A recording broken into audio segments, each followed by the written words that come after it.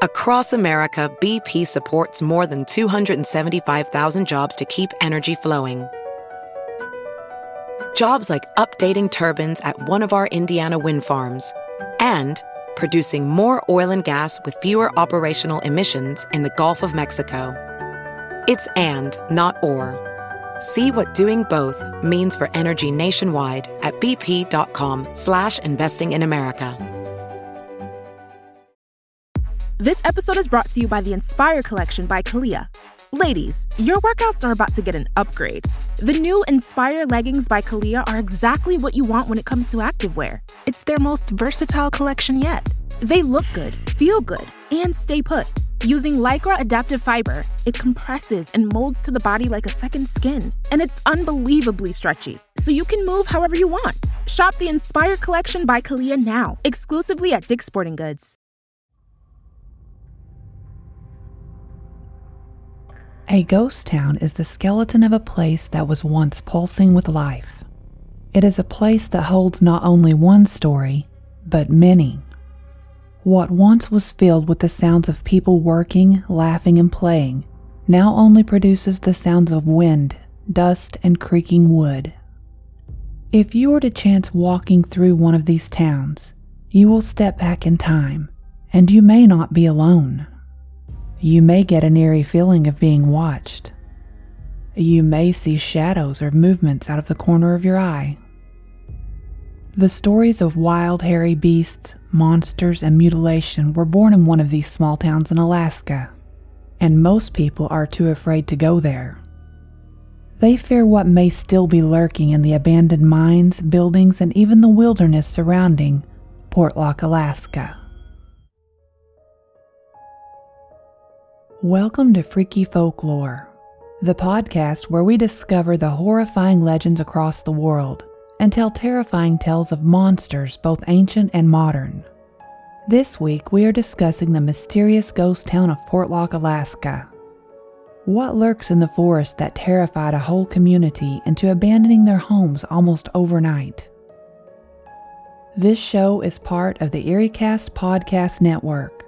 Find more terrifying tales at EerieCast.com, and be sure to follow us on Spotify or your favorite podcasting service. You can leave an honest review on iTunes too. The more we get, the more we grow, and hopefully, the more monsters we can explore. If you would like to submit an encounter or suggestions for future episodes, you can email them to carmancarrion@gmail.com. That is carmancarrion@gmail.com. You can also follow me on Twitter, Instagram, or Facebook for information on future episodes. Walking home from school for Leia went from mundane and routine to terrifying. After all, it was the 1940s and everyone walked everywhere most of the time. But now there was nowhere in town or out that you could go without looking over your shoulder or jump at every snapping twig. Leah lived in a small town in Alaska, located on a peninsula where the water sparkled all throughout the day. It was a picturesque location with a beautiful bay that had mountain peaks lining the edge of the horizon and forest as far as the eye can see. There had been a lot of strange things happening over the last few weeks, disturbing this peace and beauty. Leah's uncle, just a few days earlier, had been out in the woods hunting with his dogs. The dogs had suddenly become nervous and started barking. Instead of calming the dogs and taking them home, he let them loose and followed them deeper into the woods. After only a couple of minutes, the dogs cornered something. When her uncle caught up with them, he said he saw a tall, hairy creature. Just as he began calling for the dogs, who seemed to have the creature pinned against a rock wall, it bent down and picked one of the dogs up by the neck and threw it towards him. He ducked and stumbled. As he regained his stance, he heard a thud and a whimper as the dog hit what he thought was possibly a tree. He didn't have time to investigate, because before he could react, something powerful slammed into his chest. Later that evening, 2 hunters found her uncle face down in the forest, barely alive. They took him back to town to be treated, but soon after he died. His chest had been crushed. He lived just long enough to tell of the creature that attacked him. He had not been the first. There had been a logger only 2 days before who had been out working when something or someone hit him over the head with a huge piece of logging equipment. Something that was impossible for a single man to lift. When they found his body, there was blood everywhere. Consumed by these horrifying thoughts, Leah jumped when a squirrel darted out in front of her and ran across the road. She held her hand to her chest, trying to calm her racing heart. This place, that she had called home for the last few years, had become a nightmare. As she walked down the narrow wooded road that led her to her family's house, she felt like she was being watched. It was probably just her own fear gnawing at her. It was no wonder, though. Her uncle's story was just one of many. School had been dismissed early, and there were whisperings amongst the kids that they had found bodies washing up on the shore. She overheard one of the older boys telling his friends that there were several bodies, and they had all been dismembered. This couldn't really be happening, surely. But it was, and people were beginning to panic. One by one, families were packing up and leaving. Leah didn't want to leave the home that she had fallen in love with. A sound from the forest pulled her from her thoughts again. Holding her breath, she stopped and listened. She didn't know why, but she had the distinct feeling that she was being followed. She wished now that she had waited on her older sister to walk home with her. It had been foolish, with everything happening, to take off on her own. Leah's family were originally from Russia, or at least her parents were. She and her sister were born in New Jersey. Her parents left with 4 other families because they feared their children were becoming too Americanized. That is how they ended up in Alaska. They spent most of the first year living in tents until they managed to build houses for each family. In the beginning, the community tried to live a subsistence lifestyle, harvesting their own vegetables. There was a gate to the community that reinforced the self-isolation they were seeking.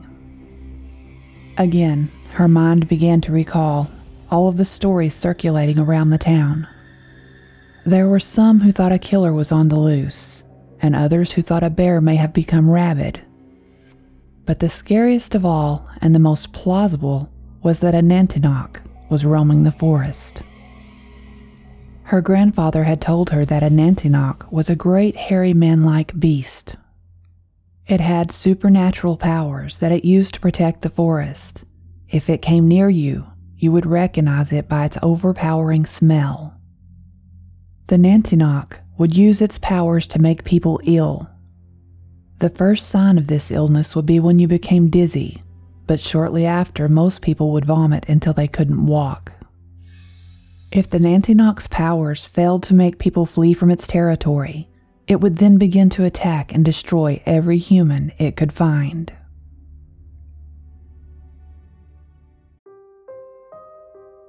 This episode is sponsored by The Dead Files from Travel Channel. If you're listening to anything on the EerieCast network, odds are you love ghost stories. That's why I think you'll love The Dead Files from Travel Channel. Join hosts Amy Allen and Steve DeShavi as they investigate paranormal activity haunting real people and homes across the U.S. Each host offers a unique and exciting perspective for every case. Amy is a medium, seeing and speaking to those who are no longer in the world of the living. And Steve is a retired homicide detective who uses public records and witness testimony to piece together the history of the haunted location. Each episode of The Dead Files features a different, real haunting to possibly help the family struggling with its effects. One episode in Falconer, New York, deals with a family who keeps waking up with scratches and bruises.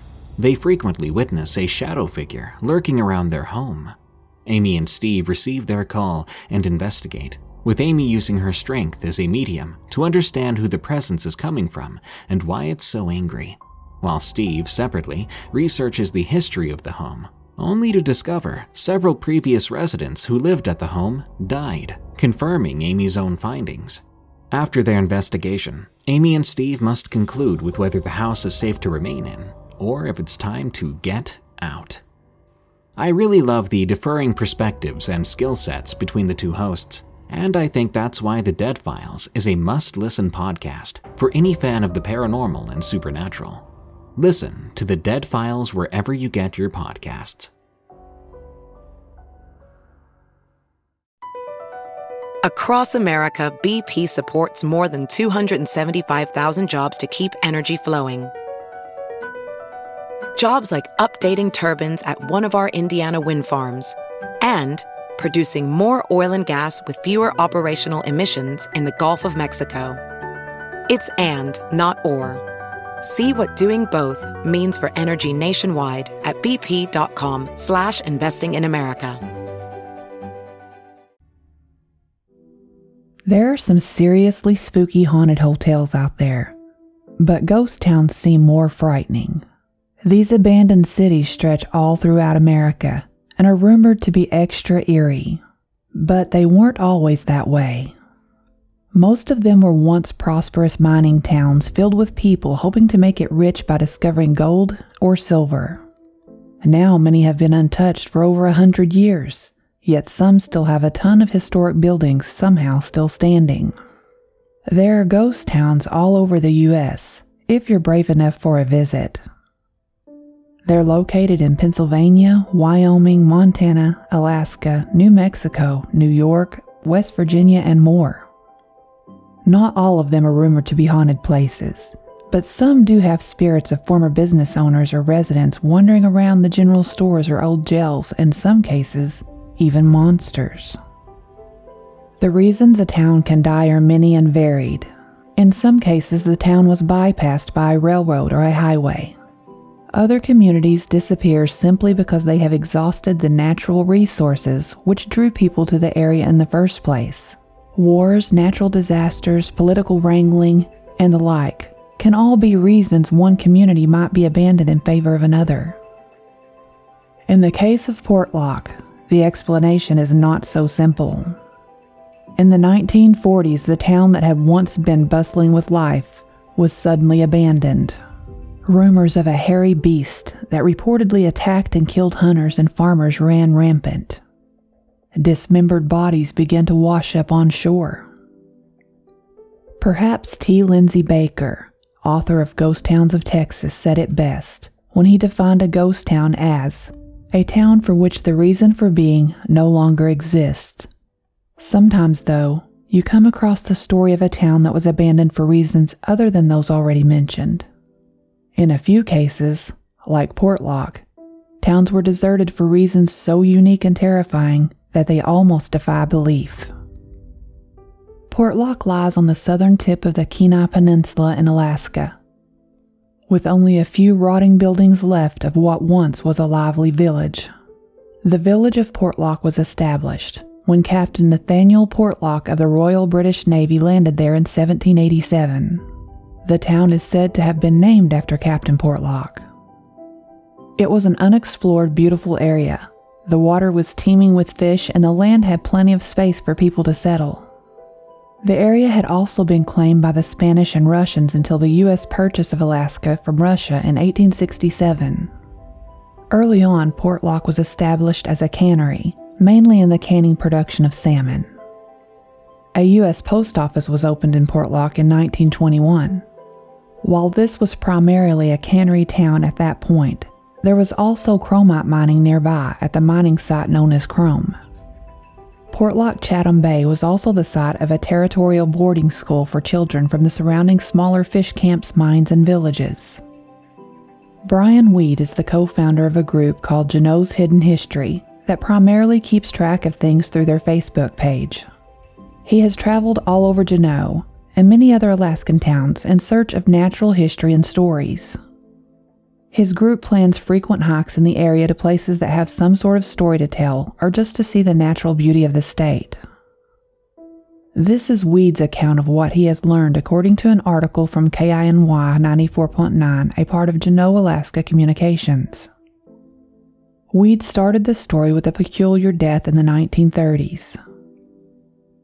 A logger was out working and something or someone hit him over the head with a huge piece of logging equipment. Something that one man couldn't have lifted alone. When they found his body, there was blood on the equipment, and there was no way that one person could have done it. He was a good 10 feet from the logging equipment, so it's not like he slipped, fell, and hit his head. It looked more like someone picked it up and bonked him over the head with it. Around the 1940s, it was reported that several Dall sheep hunters had disappeared in the hills outside Portlock. It was also stated in a 1973 article from the Anchorage Daily News that dismembered bodies of some of the missing had washed ashore in the lagoon. There are lots of accounts of creatures being seen in the area, and Weed talks about those sightings too. The local natives started talking about a creature, a hairy Bigfoot-type Yeti monster, and it was called the Nantinaq, or Big Hairy Creature as it was called. At the same time, the villagers talked about seeing a spirit of a woman dressed in black clothes that would come out on the cliffs above the town. They described her dress as being so long that she would have to drag it. She had a very white face and would scream and moan. The villagers would hear something, and then she would disappear back into the cliff face.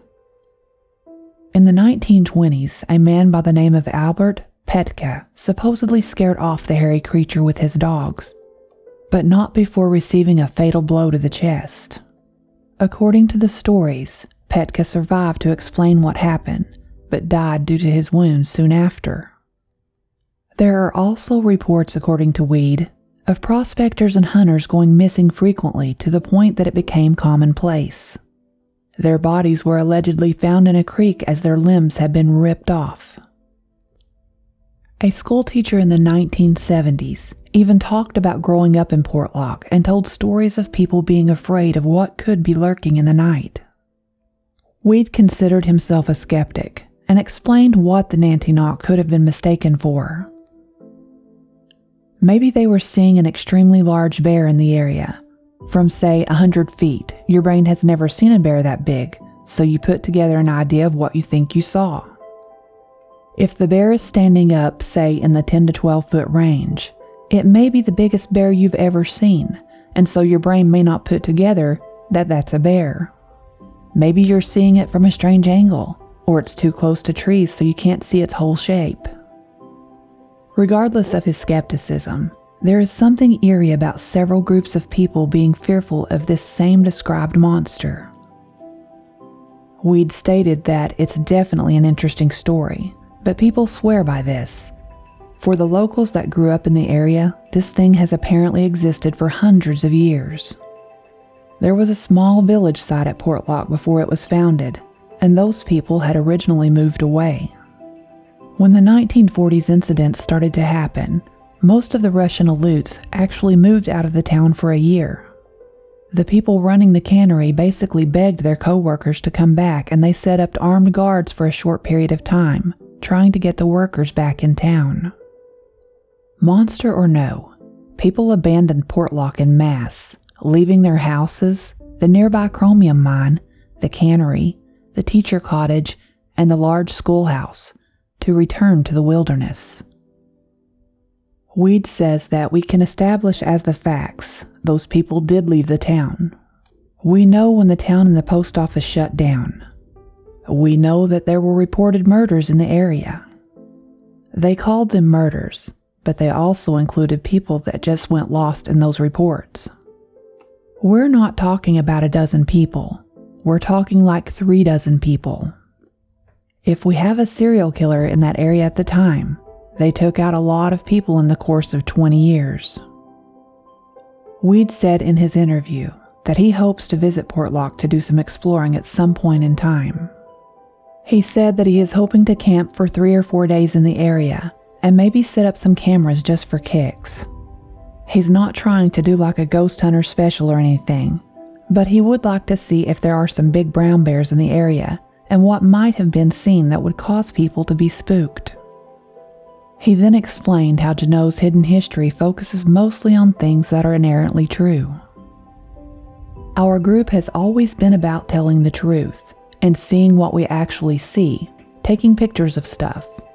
Do we believe in ghosts, miners creeping around in tunnels? Absolutely not. We've seen a few things that we couldn't explain at the time, but later as we investigated it was, oh, these rocks slid down because of the ice, or the timber decided to finally break because it was all rotten. Do we think something touched it at the time? No. The group has many items they have collected over the years, including uncommon maps that they were given by collectors. Those items were then scanned at a high resolution and shared with the public. Weed has also pitched a television show to the Travel Channel that aired a pilot last April, with hopes that they can be picked up on in the spring of next year. He says that shows that take place in Alaska often do not show true Alaska, and that they hope to change that with their honest depiction of exploring the state. Residents in the nearby villages of Seldovia, Nanwalek, and Port Graham also report that the area is haunted, including Portlock, Catham Bay, and Chrome, the site of the chromium mine. Former Portlock local Melania Kell told the story, according to her memory, to the Homer Tribune. According to her statement to the Tribune, when she was only a baby, her family suddenly fled from their seaside home in Port Chatham, a community adjacent to Portlock, leaving their livelihood and all else behind. Her family was not alone. All the residents of Portlock left their lives behind in terrible fear. According to her, a Nantinaq had been stalking the townsfolk, a local Sasquatch-like creature that is said to haunt the Kenai Peninsula. She believed her own godfather had been killed by the creature in 1931 when he was struck in the head in a manner that seemed beyond the strength of any human being. Despite being sighted in other regions of the Kenai Peninsula, the beast seemed to favor Portlock most of all, as whispers of a spirit preying on its people traveled throughout the settlements. Were one to write out all these stories, they would sound very familiar to those of us with even the slightest interest in cryptids. Hunters mysteriously vanishing, glimpses of a hairy beast stalking in the shadows of trees, mysterious sounds that seem to belong to no known beast. But despite this similarity, the stories of the Nantinaq have been told far longer than those of Bigfoot. Whatever it was that prowled the wilds around Portlock, it clearly struck a deep and abiding terror in its people. By the early 1950s, Portlock was all but entirely abandoned, marked by the closing of the post office in town. You may not believe that an entire town could be terrorized by a rampaging wood ape to the point that residents would abandon it. You may feel the strange story of Portlock, Alaska is, at best, greatly exaggerated, and at worst, completely fictional. What you cannot deny, however, is that Portlock was once a thriving community, and that in 1949, residents left abruptly for no apparent reason. They left their houses, tanks, wharfs, pilings, and their livelihoods, and fled to the nearby villages like English Bay and Port Graham. Also true is that residents of these two communities refuse to visit the ruins of Portlock to this very day. These two facts alone give the story the ring of truth. Something happened on the Kenai Peninsula back in the 1930s and 1940s. Something bad. Bad enough to keep people away for almost 70 years. In the spring of 2021, Discovery filmed a reality television series in Portlock. The series, Alaskan Killer Bigfoot, follows a scout team exploring the ruins of the abandoned village. The series premiered on December 7, 2021, and according to the network, 70 years ago, a murderous Bigfoot-like creature sent residents fleeing from Portlock, Alaska. Now an expedition returns to the abandoned fishing village to reclaim the land and its resources from the terrifying beast locals call Nantinaq. The team's 40-day sojourn in the icy Alaskan wilderness tests their mettle, their faith, and their ability to survive. According to its promotional materials, Alaskan Killer Bigfoot follows 4 men as they explore Portlock, near the tip of the Kenai Peninsula, and try to reclaim the land from the terrifying Bigfoot-like beast known as Nantinaq. which reportedly sent villagers fleeing 70 years ago as it went on a murderous rampage. The show follows the team's 40-day stay in and around the village site. Episode titles so far announced include Village of the Damned, where the quartet receive a priest's blessing before setting out. The second episode, called It Knows We're Here, includes a visit from an historian and what is described as a stern warning from the creature. Episode 3 finds the crew discovering a mysterious obelisk in the forest and a psychic medium who wants to build a spiritual bridge to the creature, but panics instead. I managed to watch the first 2 episodes, and it seems very scripted, but the show does drop some very interesting facts. As of now, this series has only released 2 episodes, but let's hope that these men find what they're looking for, and not what they fear most. Leah made it home safely, but to her surprise found her mother Anessa in the kitchen packing.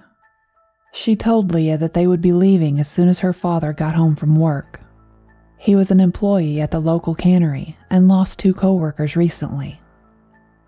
They had disappeared while in the fields tending their sheep before the morning shift began.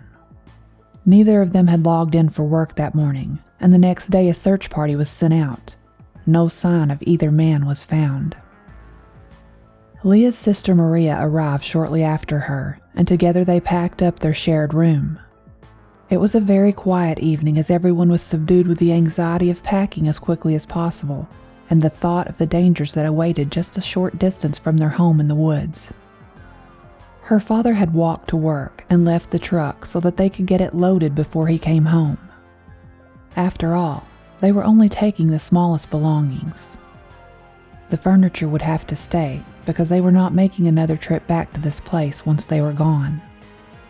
It was getting late, and Leah's father had not returned home yet. The packing was done, and now she sat with her sister on the couch flipping through a book to kill time. Television was just a fad in the 40s, and something her parents thought was unnecessary. Leah looked up from her book when she heard her mom's voice from the kitchen. She had called the cannery to inquire about her husband's whereabouts. He should have been home hours ago. With a worried look, her mother hung up the phone. She explained to the girls that their dad was running late because there had been a meeting about the closing of the cannery. Apparently, there were not enough workers left to keep the factory running. Families were leaving the town in droves, in fear for their lives. Leah was saddened by this. She had already lost most of her friends as their families had packed up and moved. Her mother finally sat with them, and they all just drifted off into their own thoughts. It was a startle when her dad finally came barreling through the door as if a pack of wolves was chasing him. Leah watched spooked as he frantically ran through the house turning out the lights, with her mother chasing behind him demanding an explanation. Finally, after the house was dark except for the fire burning in the fireplace, he sits down between his 2 daughters and takes a deep breath. He looks up at his wife and she begins to speak, but he puts a finger to his lips urging her to be quiet. He then begins to tell them all in a hushed voice of what had occurred on his walk home after work. He tells them about being held over for the meeting and how shortly after he began his walk with 2 companions from the community. He said that they had parted ways as the other 2 men turned to head towards their own homes. He said he was being cautious and quiet, but was suddenly overwhelmed by a strong odor. He told them that he eventually had to stop and retch in a ditch on the side of the road. After he emptied his stomach, he felt better, but was startled when he heard something crashing through the woods. Immediately recalling many of the stories of others that had escaped the attacks of the beast that everyone was calling the Nantinaq, he knew he had to run. As he ran down the soggy, snow-covered road, he heard something wailing behind him, and he could hear footsteps that seemed would overtake him. He knew that his life was in danger, so he never looked back. The wailing and the footsteps did not stop until he entered the house. That is why he turned out all the lights. Something was outside, and it was not friendly. Shortly after he finished his story, a strong odor began to penetrate the walls of the house. It was a stench so strong that it made Leah gag. Her mother urged them to take scarves and wrap them around their faces. They all sat with their faces covered, shaking in fear. An ominous wailing howl was beginning to rise from somewhere outside. It started near the front of the house and slowly traveled all the way around. It has been many years since that night. Leah is a great-grandmother now. Her family made it through the night and escaped the small cursed town of Portlock, but to this day she remembers that night very clearly. She told the story to her children and grandchildren of how her and her family sat all night thinking it may be their last as they listened to the howls of the Nantinaq. She tells them that the beast wanted to harm them and probably even kill them, but what it wanted most was for them to be gone. It wanted every man, woman, and child that had invaded its homeland to leave and never come back. So the next morning, that is what they did. They left their house and whatever belongings would not fit in the truck. They headed to a town far north of Portlock. They settled there and never moved again. Leah married and had children and passed down the stories of Portlock in hopes that the people she loved would never venture to go there.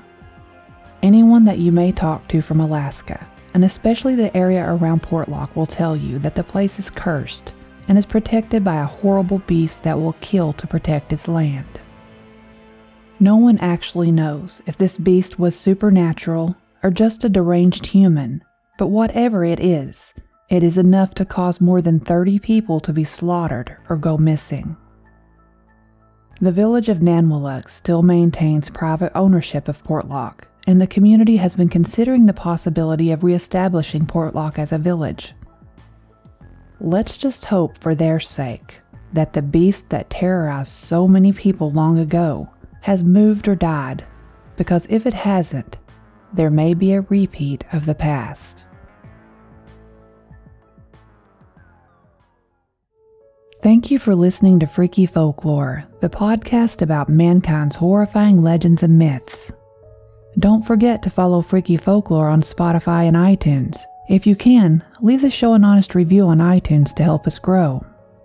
Freaky Folklore is part of the EerieCast podcast network, the home for listeners who love to feel scared. Go to EerieCast.com to find other terrifying podcasts such as Unexplained Encounters and Redwood Bureau. If you would like to submit an encounter or suggestions for future episodes, you can email them to carmancarrion@gmail.com.